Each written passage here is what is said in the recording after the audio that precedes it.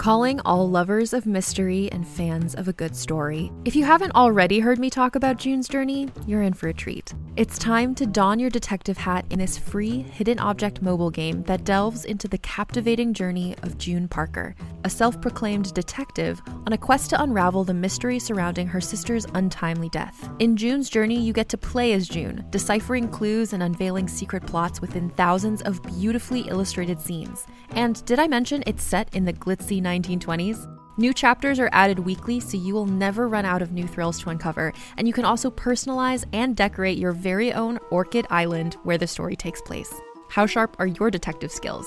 Find out when you download June's Journey on your Android or iOS device, or play online via Facebook Games. Your detective journey awaits.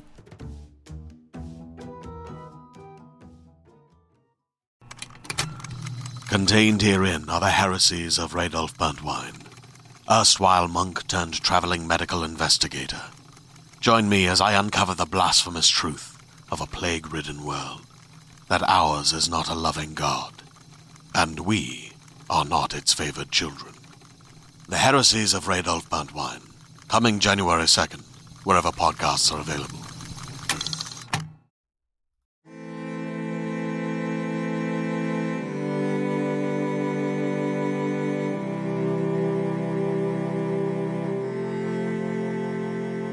Hello and welcome to Vulgar History, a feminist women's history comedy podcast. My name is Anne Foster, and today I'm sharing with you an author interview I held with Andrea Penrose, who you may be familiar with. She's the author of Regency-era historical fiction, including the acclaimed Rexford and Sloane mystery series, as well as Regency romances written under the names Cara Elliott and Andrea Pickens.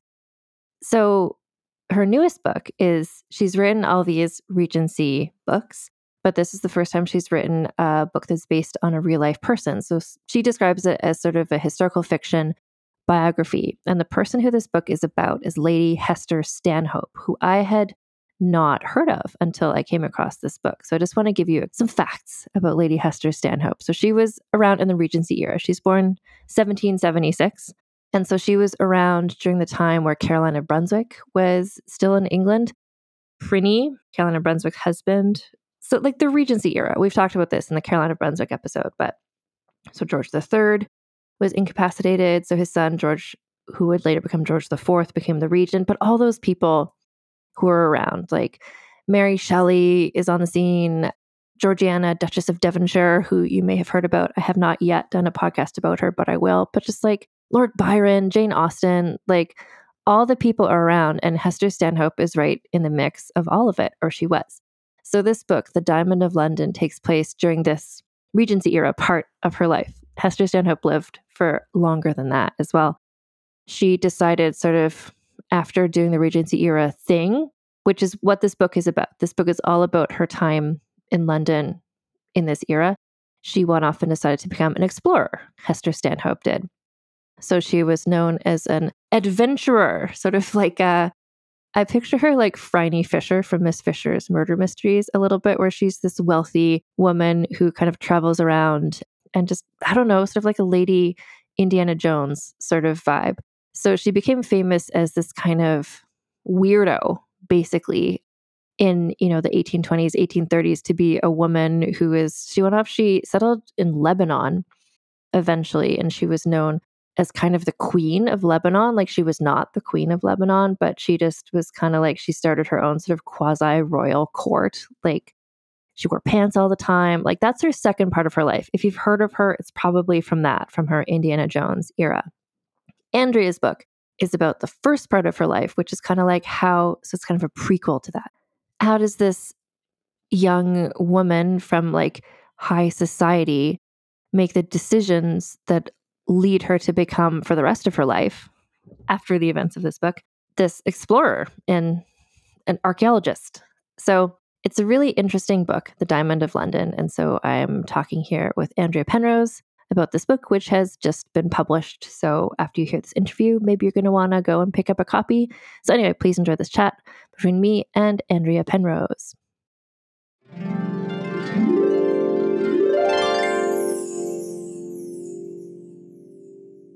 So I'm joined today by Andrea Penrose. Welcome to Vulgar History, Andrea. Thank you so much for having me. So we're here today to talk about your most recent book, which is The Diamond of London. But more specifically, where I think my listeners are going to really be intrigued is the main character of your book, who is a real life Regency era iconoclast, I guess. Can you explain who she is? She is probably the prototype for every rebellious Regency heroine you've ever read. She was really led an extraordinary life, always pushing the boundaries of what society said a woman could and couldn't do. It's really quite amazing, her life. So, Lady Hester Stanhope, was it? I'm just curious if this is someone who you've come across, because you've written other Regency era books. So, this is someone who you were familiar with before you started doing more of a deep dive into her life? I was familiar with the very later part of her life, where she was in the Middle East and created her own private army, had a citadel, was considered the queen of the desert. Really, probably the most famous adventurer and traveler in the mid 19th century. And I had always heard how eccentric and just really living according to her own rules she was. But when I began looking more closely at her, I realized her early life was absolutely just as fascinating. And it sort of is the origin story of what led her to be the Queen of the Desert. Just became enthralled by her life in London. What I found interesting in reading your book, which I have read, is I'm pretty familiar with the Regency era just from other fiction books, but also just from my own research. And I was excited every time somebody else popped up in the book. I'm like, "Oh, I know who that is." Like Georgiana shows up, her sister Harriet, Caroline of Brunswick is there, just sort of all these little cameos. So it really reminded me that like Hester was there at the same time as all of these much more better known people. Yeah, she comes from an extraordinary family, very well connected. They were really. She had her uncle and her grandfather were prime minister of Britain. At one point, most every senior position in the cabinet was held by a relative, either a cousin, an uncle. It was really the Stanhope family, the Grenville family, and the Pitt family, all intermarried for several generations, creating this incredible, powerful group of related people. And Lady Hester was sort of right in the middle of that. William Pitt the younger, William Pitt the elder were the very famous, still to this day, some of the two of the most famous British prime ministers. So she was right at the nexus of power in London. So she was really, very well acquainted with practically every famous Regency person you can think of. So this novel isn't a romance novel. She has 2 to 3 different romances throughout this novel, which I find unusual. I haven't often read books where people, even in a book that's not a romance novel, often there's just kind of one love interest. But she, because you're following her actual trajectory, she's got several love affairs. What was that like to sort of plan out a book where she goes from relationship to relationship? Her life was very tumultuous, based because she, in a world that was really ruled by men, she had decided early on. You can see it in her letters from an early age, that she was determined to live life by her own, according to her own inner self. She had a vision for what she wanted to be. She wanted to have a seat at the table with all her powerful male relatives. She thought and she clearly was as brilliant and as eloquent and talented as they were. And she just refused to relinquish that dream. She could have had a very comfortable and prominent role in society had she chosen a conventional marriage. She just wouldn't do that. She really had a vision for herself, and it led her in to have great triumphs, but it also led to great tragedies.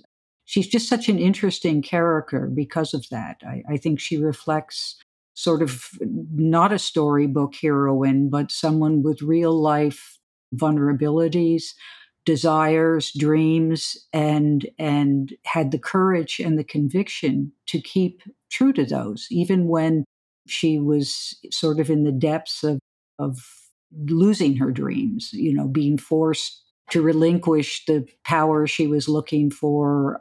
It's just, she's really quite an extraordinary person. You mentioned, I think, just now letters. So, what sorts of resources were you able to use when you were researching letters and diaries and things like that? Were available for you to access? Yeah, the wonderful thing about Hester is because she comes from such a prominent family, there is a lot of background material. Her letters were saved. She loved letter writing. She corresponded with family and with friends, and her niece in the late 1800s published a collection of the letters. So it was really, I had a chance to sort of read her voice and get a sense of who who she was. She was very, very funny and could be very sarcastic. Had a great sense of humor. I think a dry sense of humor. She could also be caustic and abrasive. She certainly was a very strong personality, and that sort of resonated in the letters and helped me, as well as just reading the history and the facts of her timeline that I was using for the book.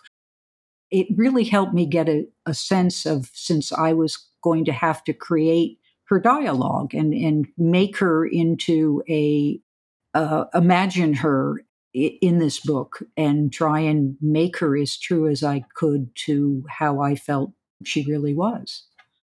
That seems like such an interesting sort of task to do, to take a person who, and it's great that her letters really show her personality and what she was like, and then you kind of know what the events are that you need to include in your book because it's a biographical fiction. So just trying to match that all up, but then at the same time make it a novel and make a character that people can relate to and can understand. When I first was talking to my editor about this project, I had real reservations on. This seemed, a fictional biography. That sounds like an oxymoron.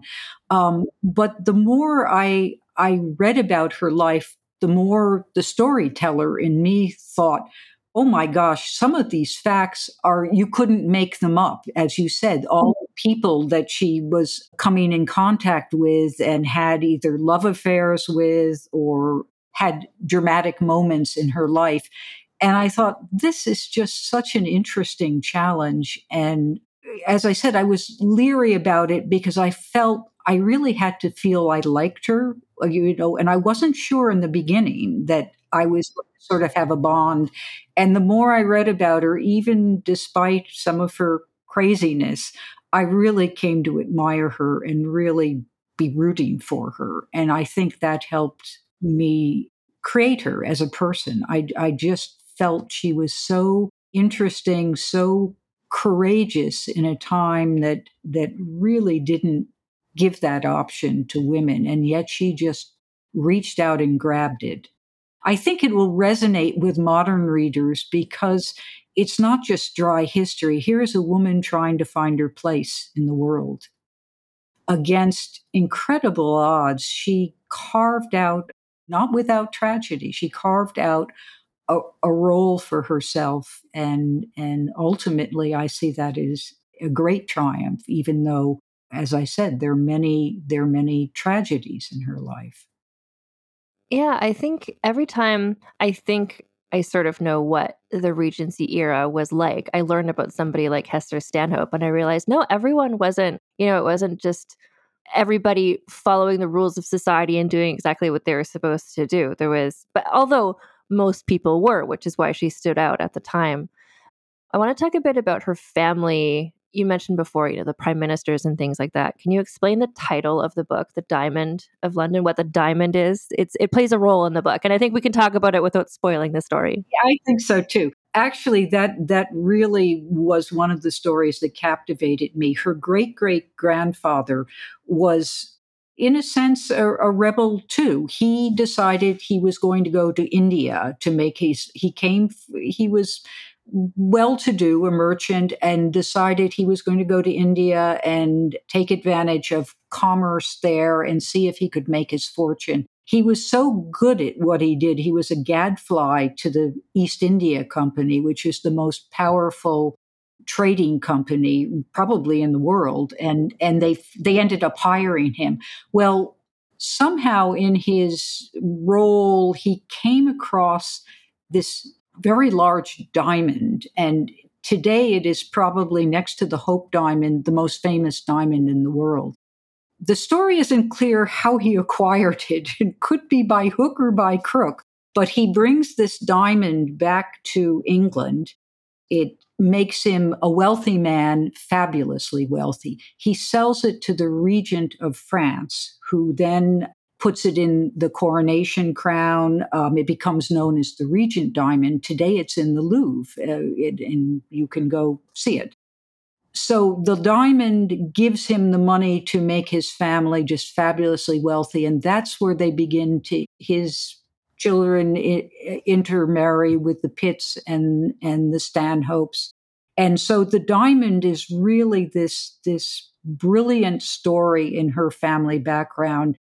It sort of, I took it as a metaphor, these hard-edged, glittery people who are just sort of stand out from the crowd. They have a certain presence, they're a certain charisma, we would call it today. I mean, her cousin, one of them, Sir Sidney Smith, is a renowned war hero who keeps Napoleon from conquering Jerusalem. Another cousin is called the Half Mad Lord.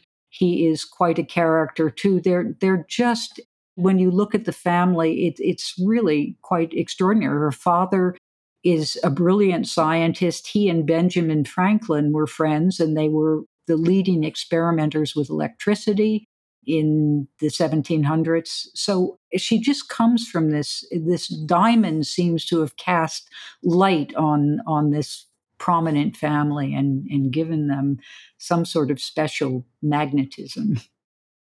And then just kind of how her life unfolds. Not to get into all the details, because that's what's in your book, but there's one anecdote that maybe you could talk a bit about. It happens early-ish in the book where she attends a boxing match. I'm just curious about how you came across that detail, or how you made that scene. And now we're just going to take a break for a word from our sponsors. You can shop from anywhere doing pretty much anything. You might shop while working, eating, or even listening to this podcast. And however you shop, we all know and love the thrill of the hunt. But do you also know how to get the thrill of the best deals? Because Rakuten shoppers do. With Rakuten, they get the deals they love with the most savings and cash back. And you can get it too. Start getting cash back at your favorite stores like Sephora, Nike, and even Expedia if you're looking to get some travel in. And getting cash back doesn't mean you have to miss out on sales, because those can just be stacked right on top. It's easy to use and based on a simple idea. Stores pay Rakuten for sending them shoppers, and Rakuten shares the money with you as cash back through PayPal or check. Download the free Rakuten app and never miss a deal. Or go to Rakuten.com to start getting the most bang for your buck. That's Rakuten.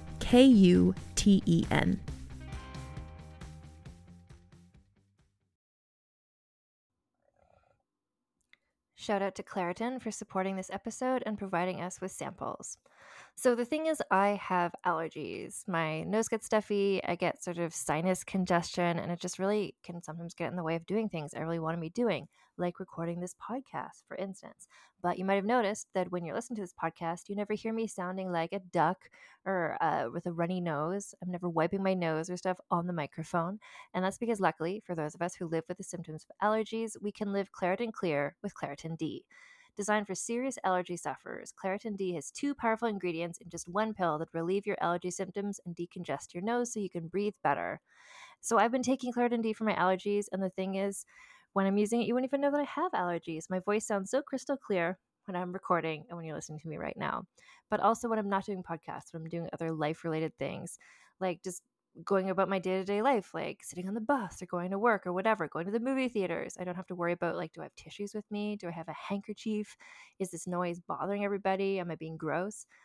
Ready to live as if you don't have allergies? It's time to live Claritin Clear. Fast and powerful relief is just a quick trip away. Find Claritin D at the pharmacy counter. Ask for Claritin D at your local pharmacy counter. You don't even need a prescription. Go to Claritin.com right now for a discount so you can live Claritin Clear. Use as directed.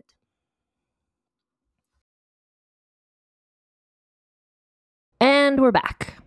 Well, that is where creative and artistic license comes through. But her first, I mean, well, actually, second really love interest was her cousin, the half mad lord, and he was absolutely. I read biographies on him, and he was a titled aristocrat, but he had run away to sea to be in the Navy and had a very hard scrabble life. He didn't get on with his own father, but inherited the title in his late teens. And he came back to London. But he was, today we might call him sort of borderline spectrum. He was very, his mercurial in moods. And he loved hobnobbing with pugilists, bare knuckle fighters, and usually from a very, working class.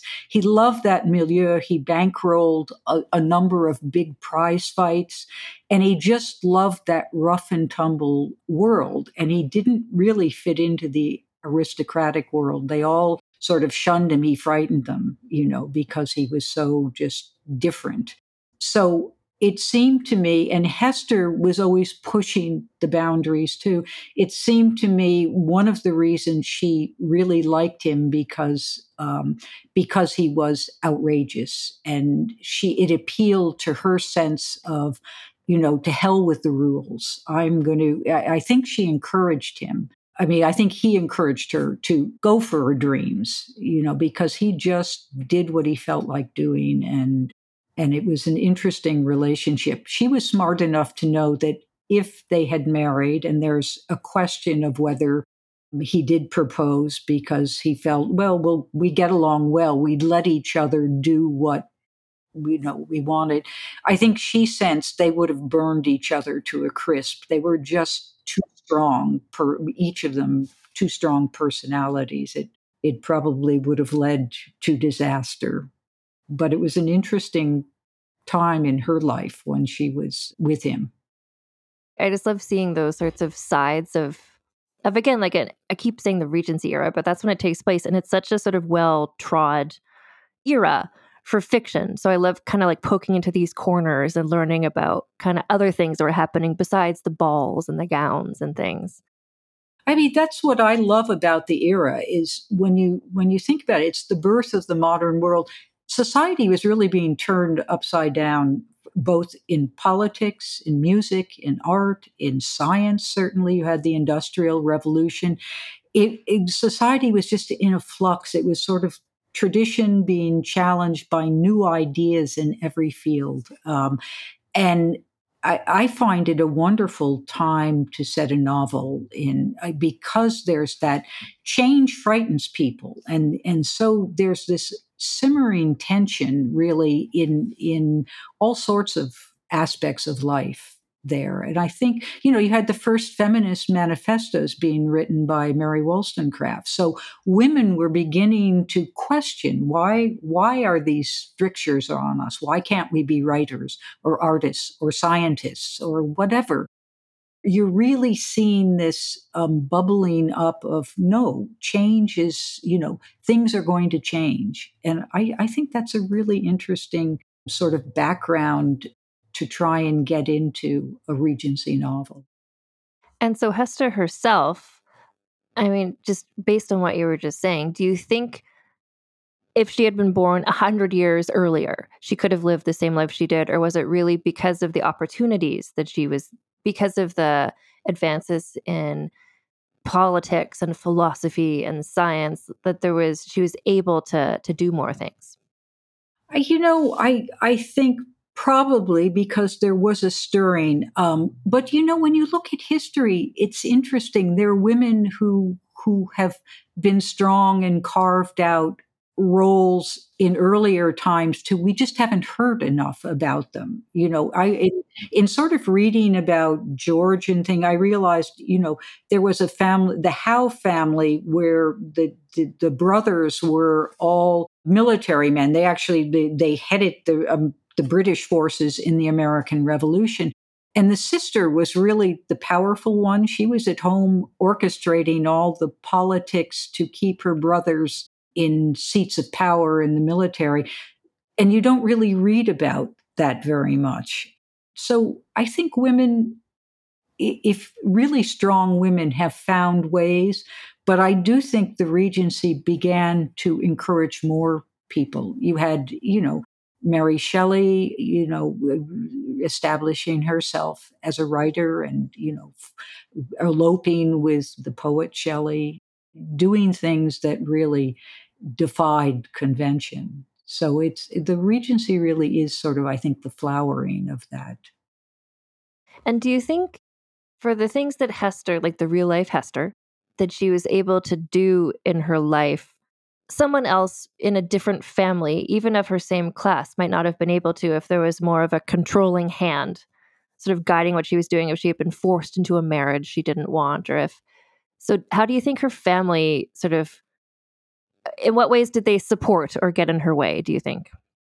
I think absolutely. Being from a very prominent family gave her entree into situations and possibilities that most other women wouldn't have had in that time.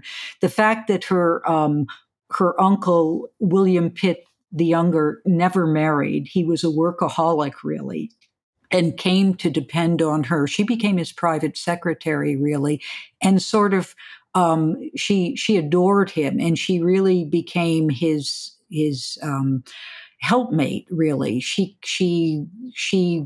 sat. She was the one who created the dinners and the politicians. She learned how to handle politicians. She took a lot of pressure off him, and I think, because of the family's wealth, there was no pressure on her to marry, to align fortunes together. It's interesting. The family was very sort of hands off in not pressuring her to marry. I think because she was doing so much to support her uncle until he passed away. So yeah, the family connections and family prominence certainly gave her more freedom to exercise her dreams. And so when you were first considering doing this project, well, you said at first you were sort of dubious about the concept of doing a biographical novel. Did you always know you were going to focus on this lesser known first part of her life? Yes, I really did. Because it's bookended so well. I won't sort of give spoiler, but she did it. You could. I don't think you could possibly do her life in one book, her whole life in one book. It's really very clearly two separate times. She definitely there's a transition that is just sort of a natural first and second part of her. So, and it's just because it was set in London, because she's she's really forming herself in this time period. By the time she's in the second half of her life, it truly is. I'm doing exactly as I want. There are just no more questions about whether I'm going to obey the rules. And how she comes to that, to me, was just really fascinating. Oh, that's true. And there's also a certain tension in this first part of her life where you think, not what's she going to get away with, but what's she going to be able to do? How is her life going to turn out? And then in the second, if I don't know if you're planning this, but if someone has written a book about the second part, I think that would almost be more like an Indiana Jones adventure. It's just kind of a person who knows who they are doing some stuff. I think that's exactly it. I think what fascinated me was the first half of her life is when she made choices, made really elemental choices. And what made her do that is just sort of fascinating, looking at the events she was involved with, the people she was involved with. That's what really fascinated me. There are many times where she reaches a point and she can go one way or another, and what sort of made her decide to do certain things, I just found really, really interesting. And so this episode is coming out the same week that your book is being published. Do you have any events or anything planned around the publication? I'm doing a number of other interviews. I have a couple of bookstore in my local area in Connecticut, and obviously social media. I'll be blogging on some of the history and things that tickled my fancy when I was writing the book. All the little nuggets of information I decided. Oh, actually, you just mentioned so you'll be blogging. So that's on your website, or where do you do that? I do that at the Word Wenches is a group blog with a number of other historical writers. It's a great name.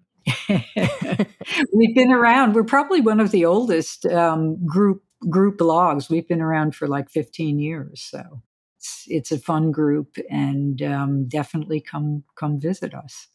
For sure. And listeners, I will put a link to that in the show notes so you can all find that so you can see what you're doing. Yeah, because I always find it so interesting the combination of well, what history gets put in a fiction novel and what is a great anecdote but just doesn't fit. That, it's just because you're writing a novel, you can't write every detail.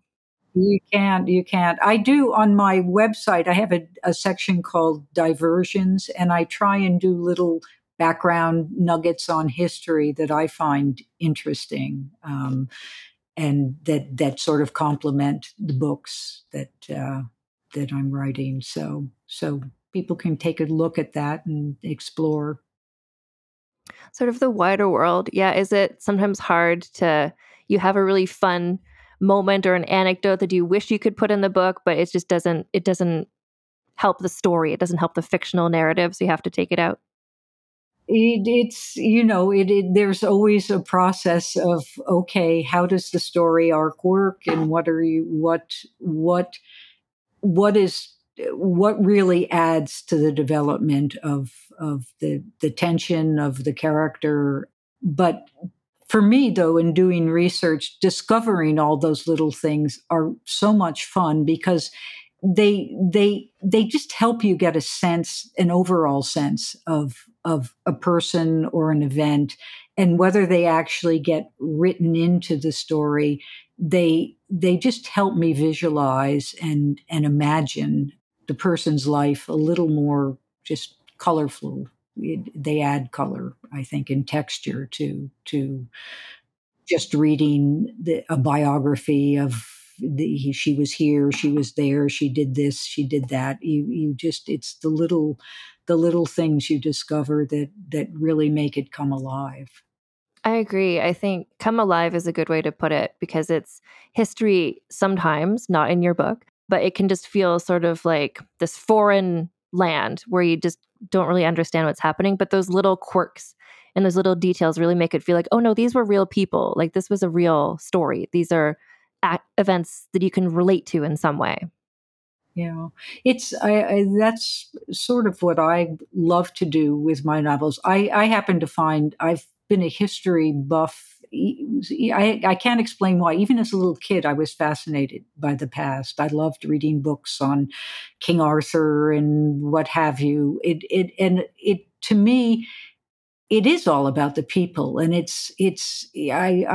really I always when people say, oh, history, it's so dry, and I want to say, no, it's not. It is it's the people and what they were doing, and the discoveries and the clashes are absolutely fascinating. But you're right, a lot of times it's written in a very dry, boring sort of way. And I think if you can make it come alive for readers and get them to say, oh my gosh, this is, we see we're here because of what happened in the past. All of our, society is shaped by events from the past, and they're real, and they're messy, and they're chaotic, and they're exciting, and they're colorful. And I think I just love trying to convey that to readers. Mm-hmm. And that definitely comes across in this book. It was a pleasure to read for me. Well, thank you. Thank you.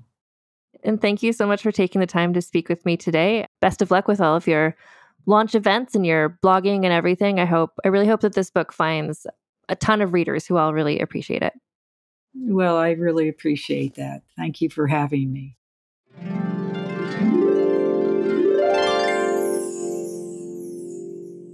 So again, the book is called The Diamond of London. It's the first historical novel that I'm aware of that talks about this first part of the life of Lady Hester Stanhope, a fascinating person who perhaps I will do a whole episode about later on, because I'm really intrigued by it. But I'm really grateful to Andrea for taking the time to talk to me about this book. And so you can keep up with her at her website. I also put a link in the show notes to where she's going to be blogging more historical fun facts about this book. But yeah, The Diamond of London by Andrea Penrose. Check it out.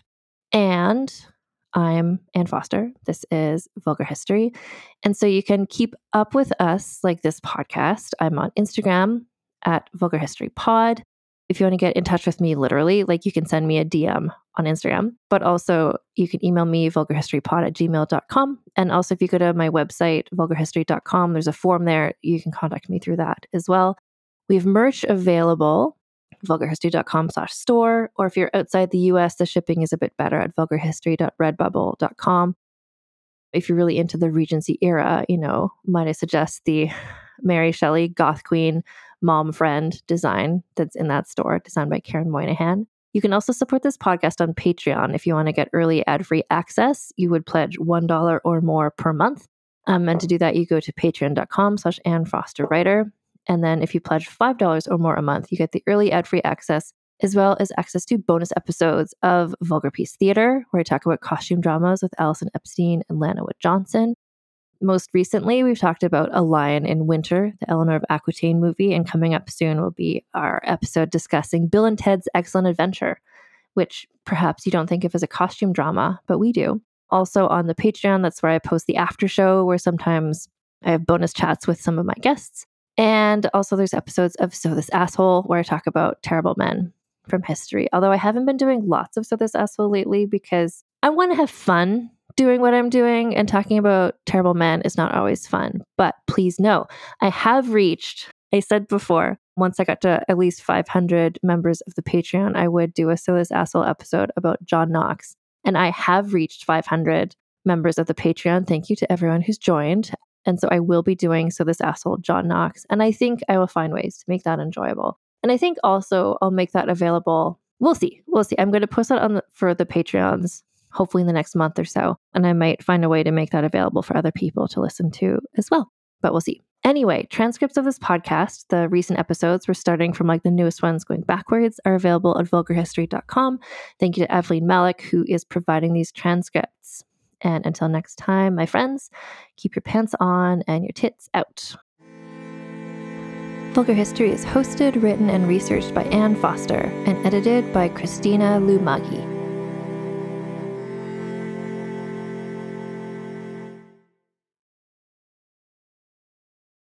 Hey there, it's Rachel Ballinger, and I am extremely excited to invite you to Rachel Uncensored. It's my podcast where I sit down and get real with my friends and celebrity guests, where we talk about all sorts of topics. And sometimes we might be under the influence when we do so. We cover things from personal stories to hot-button issues. And it's the only place on the internet you can find an uncensored version of me. It's a side of me that you might not have seen before because it's not the most family or brand friendly. But don't worry, I'm still sort of slightly a decent human being. If you're intrigued, then make sure you check it out. New episodes drop every Wednesday. You can find it on Apple Podcasts, Spotify, or wherever you listen to podcasts.